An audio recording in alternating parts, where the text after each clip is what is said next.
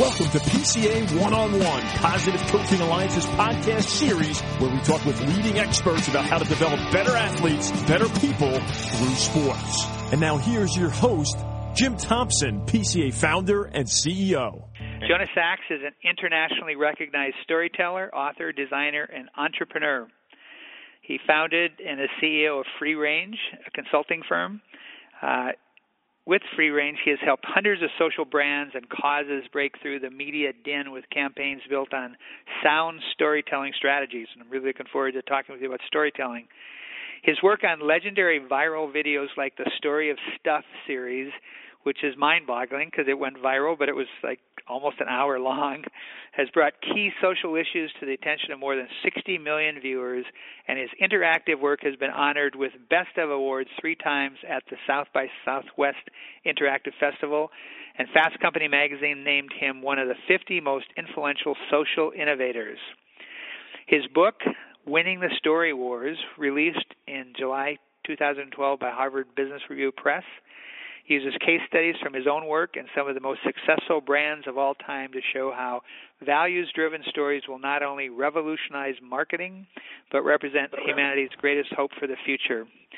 Jonah is also a member of Positive Coaching Alliance's National Advisory Board and has spoken to PCA staff on his ideas following our making Winning the Story Wars, a selection of the PCA staff book club, and all of our staff read and discussed the book. He's also the father of 2 children who I understand are getting into youth sports. Welcome, Jonah Sachs. Thanks for having me, Jim. It's great to be here.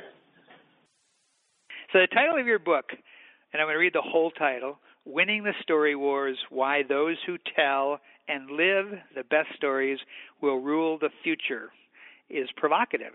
Tell me what you mean by story wars. Are stories that important?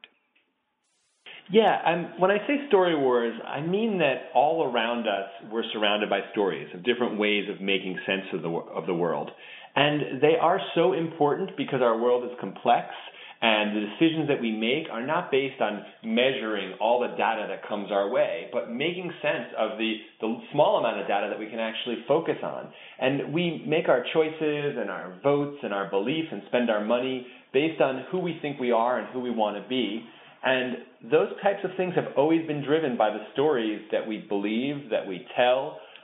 That's how we create our identity and always have as human beings. So because stories are so important, they control how we make sense of our world, the stakes are high. And when the stakes are high, you find wars breaking out. So stories about what is America about, stories about what's the best brand of sneaker to wear, stories about what does it mean to be an athlete and a winner.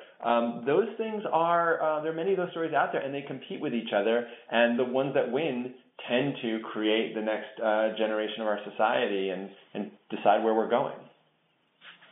I want to get into that, the macro idea of storytelling. But first, let me just say, I think the best coaches have always been good storytellers. What makes a coach, in particular, a great storyteller? I think, first of all, that a great storyteller knows what the moral of their story is. They know not just how to tell a compelling tale, but they stand for a core truth that other people say, yeah, that's my truth too. And then they know how to bring that truth to life, not by standing up on a soapbox and yelling it, but by bringing forth examples from their own experience, from the experience of mentors they've had, from the experience of what they've learned from young people, to really illustrate that truth is true.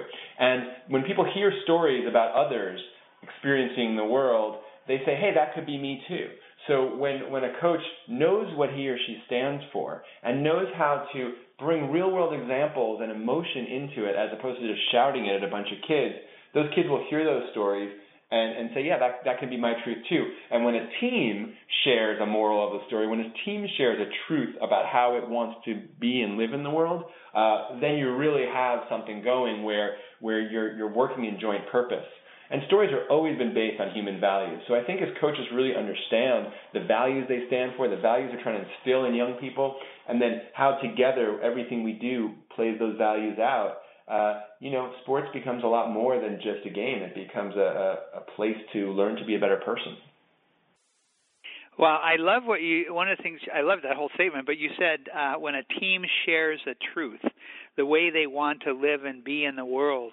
Wow, that's really powerful, because I think so often there's a term in psychology called threat rigidity. The idea being that if we're trying to operate in a new way or a better way, but then we get threatened, we tend to become rigid and go back to the old way. And competition tends to rigidify people, so they don't necessarily live out the way they want to live in the world. Absolutely. Well, my fellow PCA advisory board member and spokesman, Phil Jackson, he just nails this completely in a story that he tells and that I often retell, because I think it's such a perfect example of a coach using a story to get beyond that rigidity. And I'm sure you've heard it from him before, but he talks about how the Bulls, when they were going up against the Pistons and they constantly were losing, and the Pistons had their number because even though the Bulls were better, the Pistons knew how to make them angry. And the Bulls were a bunch of guys who grew up, many of them in tough neighborhoods, and they thought, well, to be a man means to fight back when you're threatened. And the Pistons knew this, and they would just threaten them and get them angry, and the Bulls would fight back and they wouldn't play their game. And then Jackson, who was a member of the Lakota Sioux tribe, who had been, initiated into this tribe, told them a story about how the Lakota Sioux, when they were going into combat, would thank the Great Spirit for their enemies, because without their enemies, they'd never learn to be great warriors. And he changed the moral of the story. The moral of the story was not a man fights fire with fire. The moral of the story becomes a man learns to love his enemies. A warrior learns to love his enemies. And the Bulls heard that, and he didn't just get up on a soapbox, like I said before, and say that. He told them a story. And now they could identify as warriors, but a different kind of warrior. And Jackson says, after he told that story, they went on to win that playoff series against the Pistons, win their first championship, and they never lost to them again while Jackson was the coach of the Bulls in a postseason series. And that's just a perfect example, right, that he's instilling new values in the team, and that doesn't make them necessarily lose focus on being winners. It actually helps them become winners, but it helps them become better people too. And I think it's a beautiful story and an example of how competition can drive us to actually be better people, not just more frightened people. It is a lovely story. I think you're talking about integrity. You talk about it's not just standing up on a soapbox and screaming it out, but what you say and how you behave, they match up, and that gives you authority and credibility. Yeah, and that goes, you read the long title of my book at the beginning, and that goes to the second part of the title, which is why those who tell and live the best stories will rule the future. And it really is true that to be a great storyteller means that it's not just what you say, but you tell these stories and you listen to them yourself, and you strive to live them yourself, especially with young people. I'm a parent now, and I know so much that my kids are getting the information about who I am and what I stand for, not so much by what I tell them, but how I act in front of them every single day. And I think with a coach, it's the same thing. You have to identify what you stand for, and you need to signal that in how you treat every interaction and not just in what you say. But I think the great thing about that is that once you identify the story that you want to make your own, it opens up a kind of a developmental path for yourself as well as your team, and I think that's very exciting. I use that concept with brands quite a bit. If you want to be a company that's telling a very positive story about the world, you better be a very positive company on the inside and how you're treating your workers, the environment, et cetera. But I think the same goes for someone who's leading a team. It's a path to personal integrity. Yeah, one of our recent hires a year or two ago, he went home and told his wife, "Wow, everybody's so nice, everybody's so positive." And she said, "Well, if an organization's name is Positive Coaching Alliance, don't they have to be nice?" Absolutely not. Absolutely not. That is I can't tell you the times I walk into an organization with that kind of thing, and everyone walks out, smiling and shaking their heads and saying, that was the least positive place I've ever been. So it is not uncommon for an organization to be working incredibly hard out in the world to be something that they're not internally. And I have to say about PCA, it is amazing how those values are lived every day inside the organization, from my experience, as well as what you're projecting in the world. And that's an amazing accomplishment in my mind. Yeah, I know the last time we talked to each other was a few weeks ago at our National Awards dinner, and I really appreciated what you said about how friendly everybody was. And of course, you're kind of a celebrity with Positive Coaching Alliance because you did come and we all read your book, and then you came and gave a seminar, and so people remembered you and they remember your ideas. Well, it's definitely going to take a very positive community to see me as a celebrity, so I appreciate that. I was thinking this idea about integrity and standing for a core truth, et cetera. I was thinking about the movie that a lot of people today haven't seen or don't remember, but Chariots of Fire. Did you ever see Chariots of Fire? Long time ago, yes. Yeah, so Eric Liddell, the Scottish runner, who was very religious, very spiritual, and he refused to run on Sunday. And the race that he was preparing to run for in the 1924 Olympics was scheduled for Sunday, and they actually brought the Duke of Wales, the future king, in to try to get him to change his mind, and he wouldn't do it. And afterwards, there's this great line where the Duke of Wales is saying something like, in a way, I'm glad he said no, because I think he gets his strength from what he believes, and if he had violated his sense of who he was to run on Sunday, he might not have been as fast. That's very interesting. Yeah. And I mean, I think it's interesting the way that religion plays into a lot of sports stories as well. Maybe there's a bit of a side note, but it seems like the paradigm in sports is like either you're a insane competitor or you're a very religious person and you don't participate in the insanity. And those are the two sides of what we see of a lot of professional athletes, perhaps. Like the only real model we have of serenity are people who thank God after the games. And I think it's interesting to think about, how do you create that attitude towards sports open to everybody? So it's not just the religious players and the religious athletes who take that kind of serene approach, but how do we make that accessible to everyone? Yeah, big idea.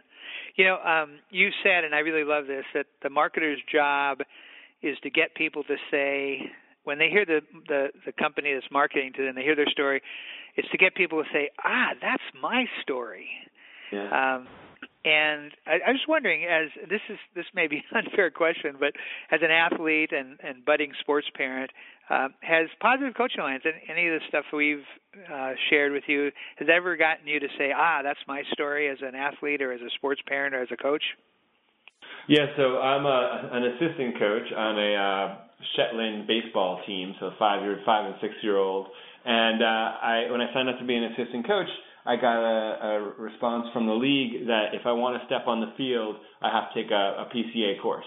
So I was actually very pleased to see that, and I went and did the course, and it really did tie into my story and changed my story in some ways. Even though I know about you guys, I've worked with you guys, I'm on the advisory board, being on that experience of being forced by the league to take the course and know that every other coach had been exposed to the exact same thing just got me to be extremely reflective on what my experience was as a baseball player as a child. It got me to really think about the amazing amount of stress, all the kind of yelling, all of the messages that I got from coaches, from parents, and even though I loved the game, recognizing that there was no adult on the field who had any sense of why we were there, who could give us a picture of what really our goals were as a team. And as I became older and older and got to higher levels of competition in baseball, it really did lose a lot of the fun. Because I think I had lost my way, and I had a sense that the people around me had lost their way too around what we were there to do. And so it actually was funny when I went out onto the field for the first time with the 5-year-old. I talked to the head coach on the team, and I said, the way that I was raised playing this game is so different than what we're trying to do now and what we're all out here to do. I think I'm going to have to be quiet for the first practice. I'm not sure I'm going to say anything. I just want to listen and observe. I think if I open my mouth, I'm going to start shouting like all my old coaches. And so I did. I didn't say anything for a little while, and I just reflected on what kind of coach I wanted to be, and the double goal model, and the sense that not only was I there with that model in my head, but that every other adult had been through that just was enormously powerful and comforting. And I felt like, yeah, this is gonna give us a common language to talk about what we're here to do. And I think that's great. I think it really was great. That makes me think of another quote of yours that I really like is you talk about when a person embraces their own story and, has a moral or a value to live up to, the pressure to live up to your own story can be a transformational force. And, I think of very early on with Positive Coach Alliance, we came up with the double goal coach model, and then later the triple impact competitor model, make yourself better, your teammates better, and the game better.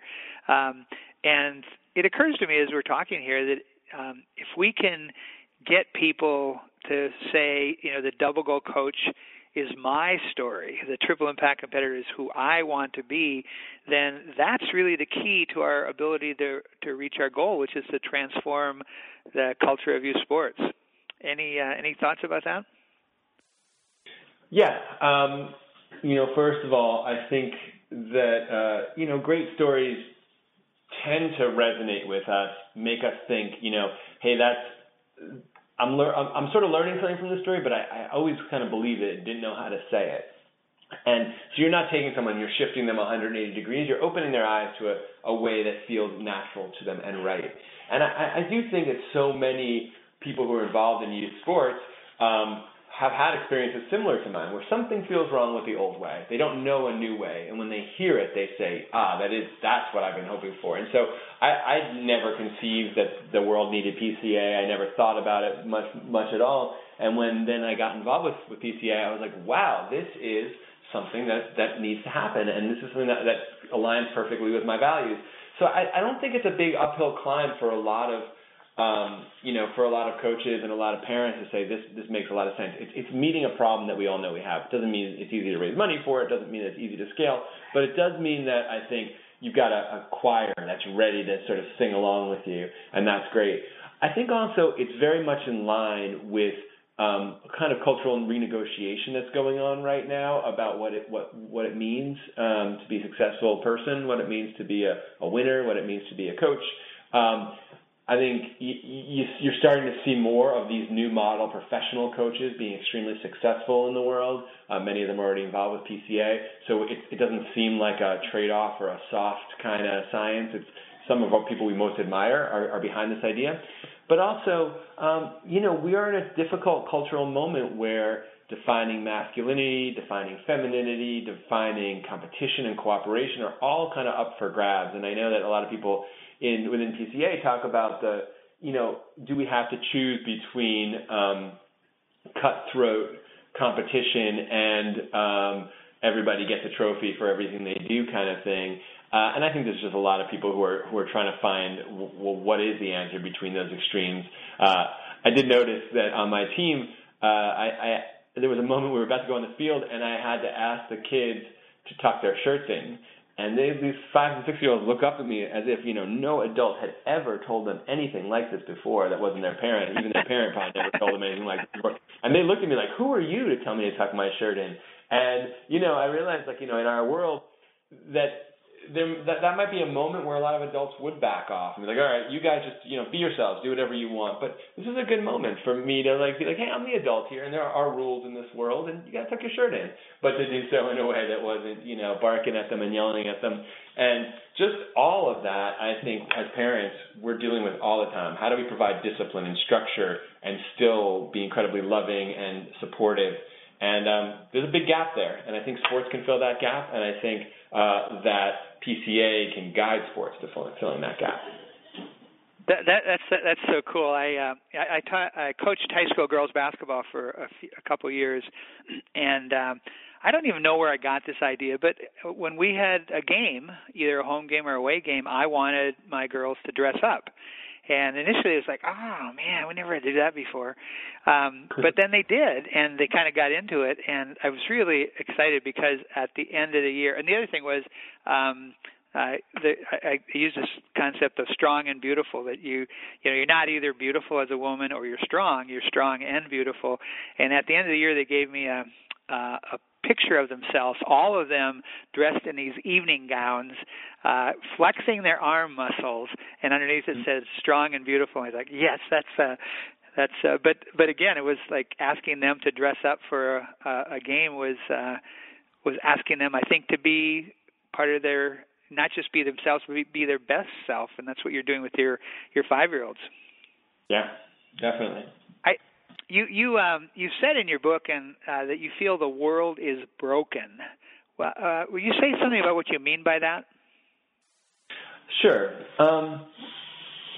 So I use the work of Joseph Campbell, a great mythologist, the guy who kind of invented or identified the pattern of the hero's journey, to kind of describe the myths and the stories that we've always worked towards and we've always told. And he uses this concept of the broken world, which is essentially a world that the hero always starts out in, right? So the hero is someone who has deeply held values, but doesn't exactly see those values reflected in the world around him or her. And this hero is often an unlikely hero, so like a slave or a hobbit or an orphan, an old person, right? So like not the kind of person who's going to change the world. And they see something is not right with the world. And they go on this journey to actually heal the world is the kind of the pattern. So when I say the world is broken, I don't actually mean that we've arrived at a place where reality is falling apart or we're at a low point in human civilization or for the planet. I mean more that we are living in a time, as in all times, where justice and truth and prosperity are still ideals and things that we intuitively feel we want to help. Many of us feel we want to devote our lives to bringing forth more of those things in the world. And so it's that sort of unsatisfying state that makes us human and say we think we can do better.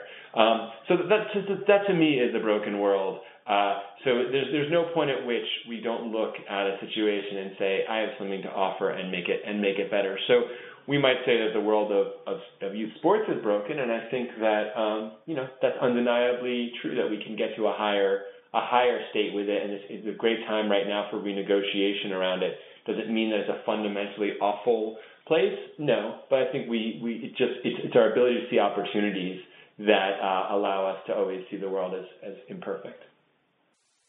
Yeah, that's beautiful. When we talk about broken in that way, the word that comes to mind, or the phrase that comes to mind, is that we have to fight for what we believe in. We have to fight for justice, and we have to fight for what's beautiful in youth sports, because it doesn't just necessarily happen by itself.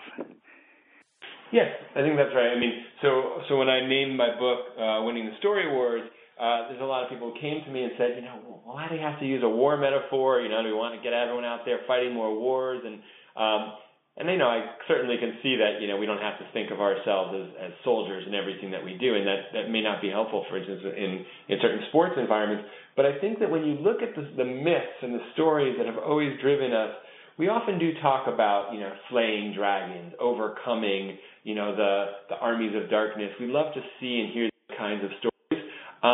Because in many ways, mythologists posit, and Carl Jung posited, that these are stories really about overcoming the dark forces within ourselves. And that's what Star Wars obviously is all about, where it's like complacency, laziness, accepting the status quo, selfishness, greed. Those are all within all of us.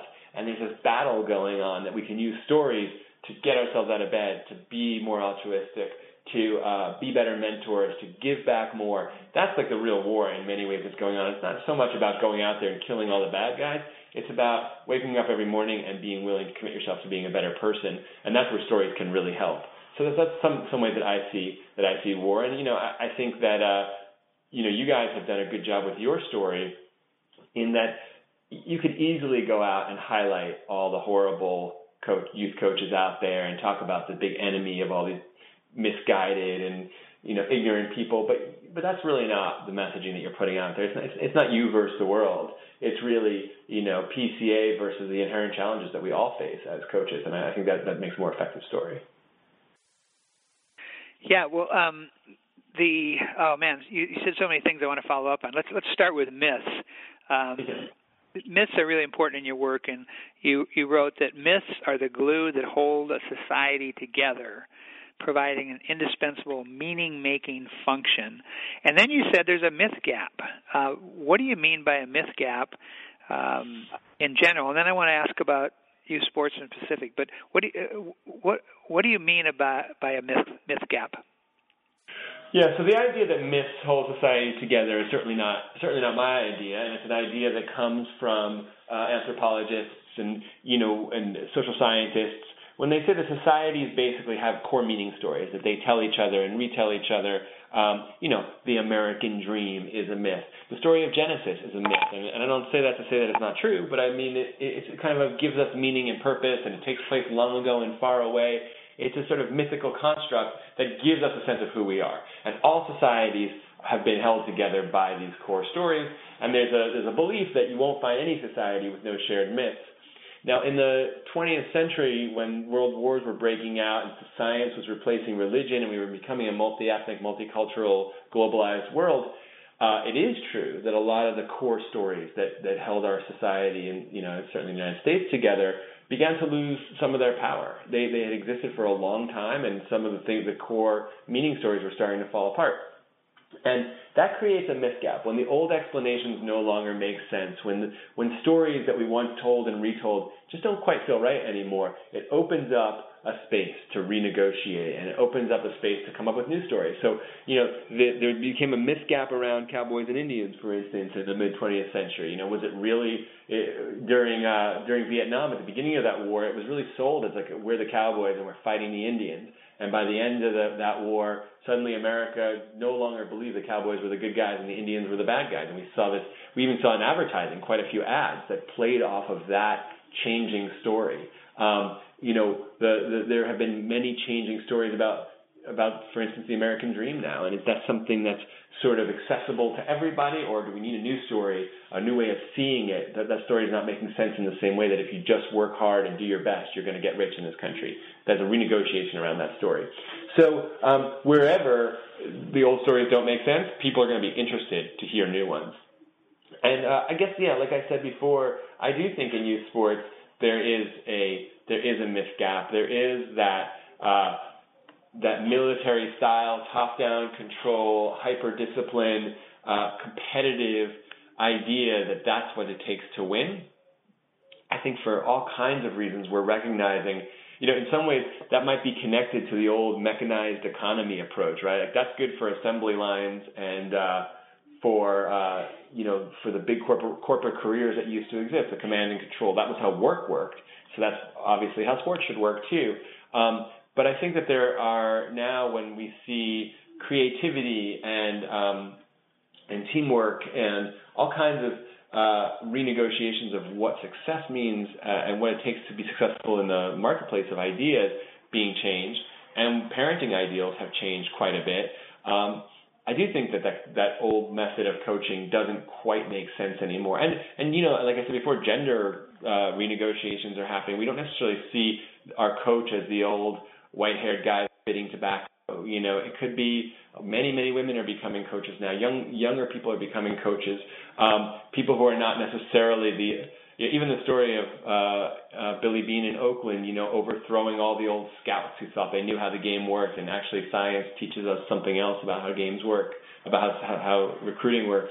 I think all those things bring into question what makes a winner and what makes a team and what's it all for. And this is a time to fill that gap with new thought leadership, and I think that's what PCA is doing. You talk about, it seems like when there is a myth gap and there aren't, the old myths, and again, we're not talking about myths being something that's false, but a story that we live by. When the old myths don't work, we're not believing in them anymore. Then it's up for grabs. What's the new story going to be? What's the new myth? And you talk about the dark art of marketing, which endeavors to make consumption the highest human purpose, and you contrast being a citizen with being a consumer.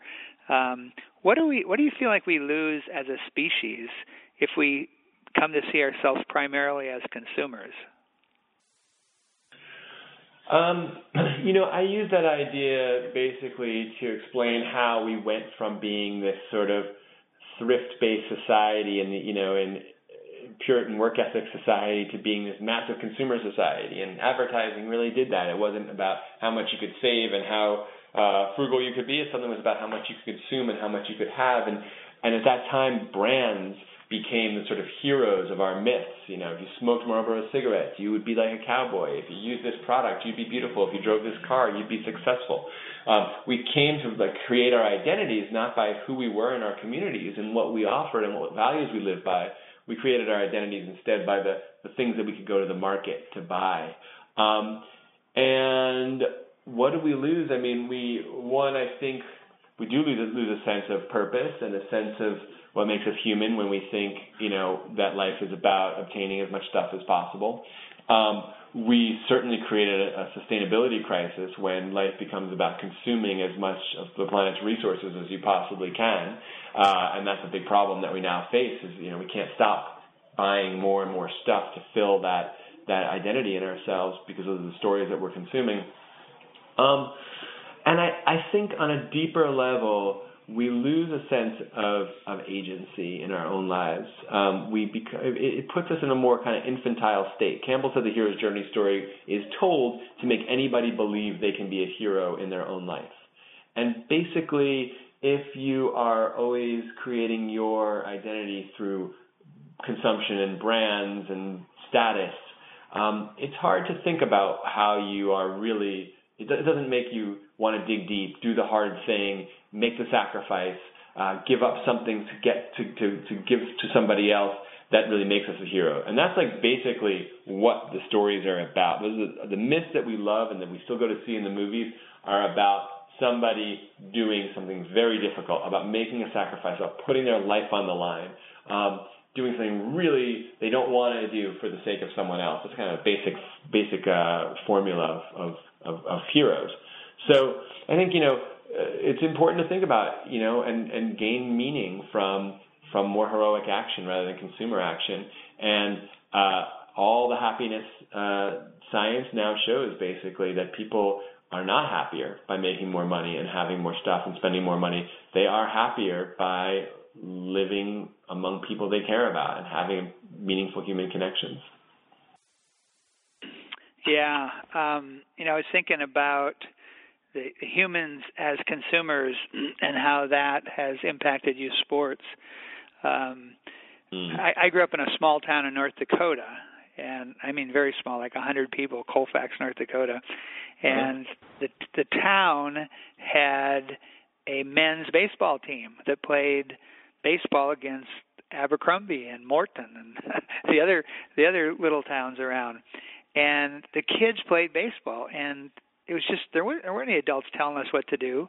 And I feel like one of the changes that's not necessarily been for the best is how adult-driven youth sports is now. And sometimes I think that parents who get so caught up in their kids' success or failure, it would be great if they went out for an adult volleyball league or something and did that rather than putting all their energy into their kids' sports. Yeah. I mean, there is definitely maybe this is another myth gap or cultural story that's emerging, but there is definitely a desire in our society for everyone to feel exceptional and to feel special. And parents, I think, get very wrapped up in the idea that their kid is different and special, and that can be shown by their accomplishments on the field. And the idea that they went out, they had a good time, they're learning something, they're getting exercise, they're participating on a team is all, intellectually available to all of us, and we get it, but we really just deep down are now kind of in this place where it's like, my kid is different, and my kid's the best, and my kid, and even if I know it's not true, acknowledge it with a gift or a trophy or some consumer product that he can have to show that he's special, or at least make him think he's special.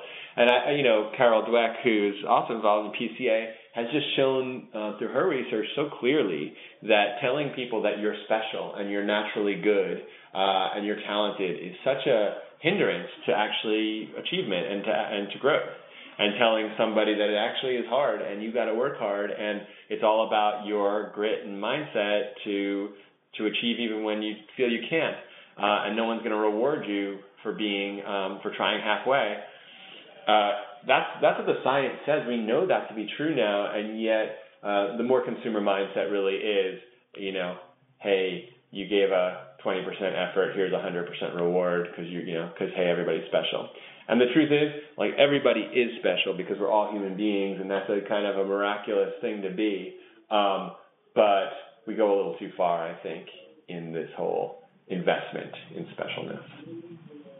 I think discomfort is a really big problem. Like, we don't want to discomfort ourselves, and the hero's journey is you connect with something bigger than yourself, and that often means you have to get really scared and plow through it anyway. You have to sacrifice something for someone else, and often it's like, oh man, it's so much easier just to go home and watch the game on TV.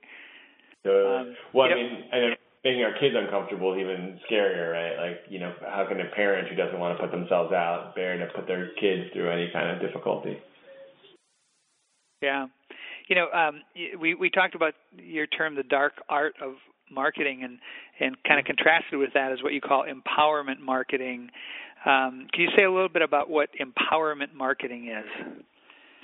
Yeah, so the dark art, that's kind of a little title I give to what might be more directly called inadequacy marketing, which is basically without your favorite brand or product, you're not good enough, you're not strong enough, you're not safe enough, you don't have enough status. And empowerment marketing is really not look how great our brand or thing is, but look how great you can be. And so, advertising campaigns that say more is possible, that say reach for your ideals, and there have been some brands and corporations that have done a great job with it. So the orthodoxy on Madison Avenue is make products make life easy. Make sure your products seem to make life easier. And then Nike comes along in the 90s and says, no, achievement's incredibly hard. We're not going to make life easier for you. We're gonna be there to cheer you on as you fail and get up and try again. And people are like, wow, what a brand. Obama in 2008, he didn't say he's going to fix America for America. He said it's going to take all of us. It's going to take hard work. Yes, we can. So those are the kind of empowerment marketing. Of course, Nike ran into all kinds of problems living that story, a positive story out. Obama's run into problems, delivering on that promise of everyone working together. But in terms of the stories that we immerse each other in, the more we can tell people that you're full of promise and potential, the more people will be willing to strive. And the more that you tell people you're basically helpless and in trouble and threatened, the more we're going to have a society of people who basically behave as, that don't vote, that don't become civically engaged, that don't do the hard things because they're being told constantly that they can't. I want to go back to your story about Phil Jackson with the Bulls and the Pistons and the Lakota Sioux and one of the things he was doing in that story, I think, and what great leaders often do, is they say to their followers, you can be better than you are, and actually you have to be better than you are. So it's like you shouldn't have to respond. You shouldn't have to ignore your opponents when they talk trash, when they play dirty, etc. But you can, and you to be the person you want to be, you have to be, this is called maturing and becoming, a grown up. You have to be better than you are, better than maybe even than you think you can be. And it seems like great coaches have always been able to get kids to see, wow, I could really be something if I work at it. That reminds me a little bit of something that I've been noticing and learning, which is that Phil, in that case, was trying to take his players out out of that victim mindset that I think so many people get into, whether in their lives and especially with their kids in sports, where you look at what's happening in your life and you say, oh man, if that person or that system or that thing was not there, I'd be successful. And all that energy that goes into being angry and externalizing your problems onto someone else takes away from your ability to overcome them. So, Phil says, look, the Pistons are going to kick you, they're going to punch you, but that doesn't stop you from being great. That's their problem. That's not your problem. And so I notice in sports a lot of times, kids even turning against their coaches or their team. My fielders weren't good enough. I wasn't getting the ball enough. I'm not getting enough playing time. And I've even had that as I've gone forward in my life, thinking back on some of these coaches that I didn't like and I didn't feel good about, and felt like they weren't using me the right way, and thinking, maybe all that energy spent on externalizing my problems really could have been spent making myself better and not worrying about anybody else, but playing my best game. And so I think that there may be something to really be learned in that sort of victim versus empowered mindset that we can take to sports. Yeah, for sure. One of my favorite ideas of yours is the brand gift. Could you talk about what you mean by a brand gift? Sure. So, I like I said, I kind of use that hero's journey metaphor to think about brands. And in the hero's journey, there's really two main characters besides the dragon. There's the hero, and then there's the mentor. Obi-Wan Kenobi or the fairy godmother, or God in the story of Moses. And this mentor character, basically their main job is to say so much more as possible, like we're talking about. You've got a great destiny. And the hero, because the hero is an outsider, it's not a knight in shining armor, the hero's like, well, so what's my destiny? And the mentor will say, you got to go into this super dangerous world, you're going to fight a dragon, you're probably going to get killed. And the hero says, no way, I'm definitely not doing that. That's crazy. And then the mentor says, well, I'm going to give you something, a magic gift. Because I can't come with you on this journey. I can't do it for you. But here's the Force, or here's the ruby red slippers, or something that's going to make you see that you've got some magic on your side. And I think with that in terms of brands, they can't just say, hey, we have the same values as you do, and hey, we believe in you, and hey, go live your best life. They do have to offer you something that makes that difficult journey seem possible.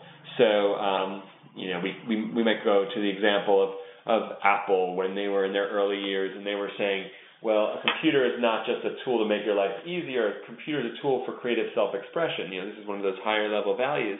You can express yourself and create beauty and truth through a machine. And people were like, that's a very cool idea. I like it.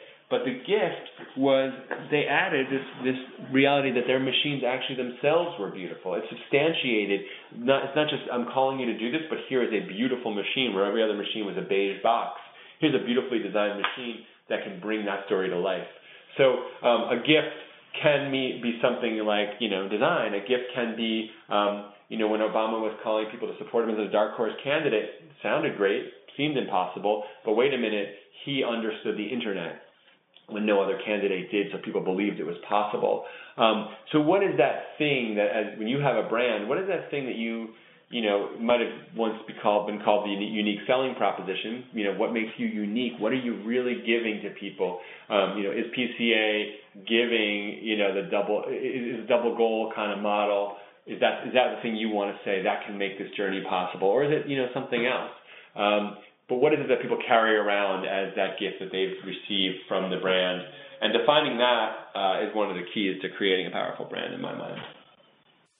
So I'm going to put you on the spot here. A lot of the people who are going to be listening to this are going to be coaches and parents and athletes and youth sports leaders. So you, Jonah Sachs, had just hired you to be the athletic director of a high school. What would you want your brand gift to be to the kids playing in your program?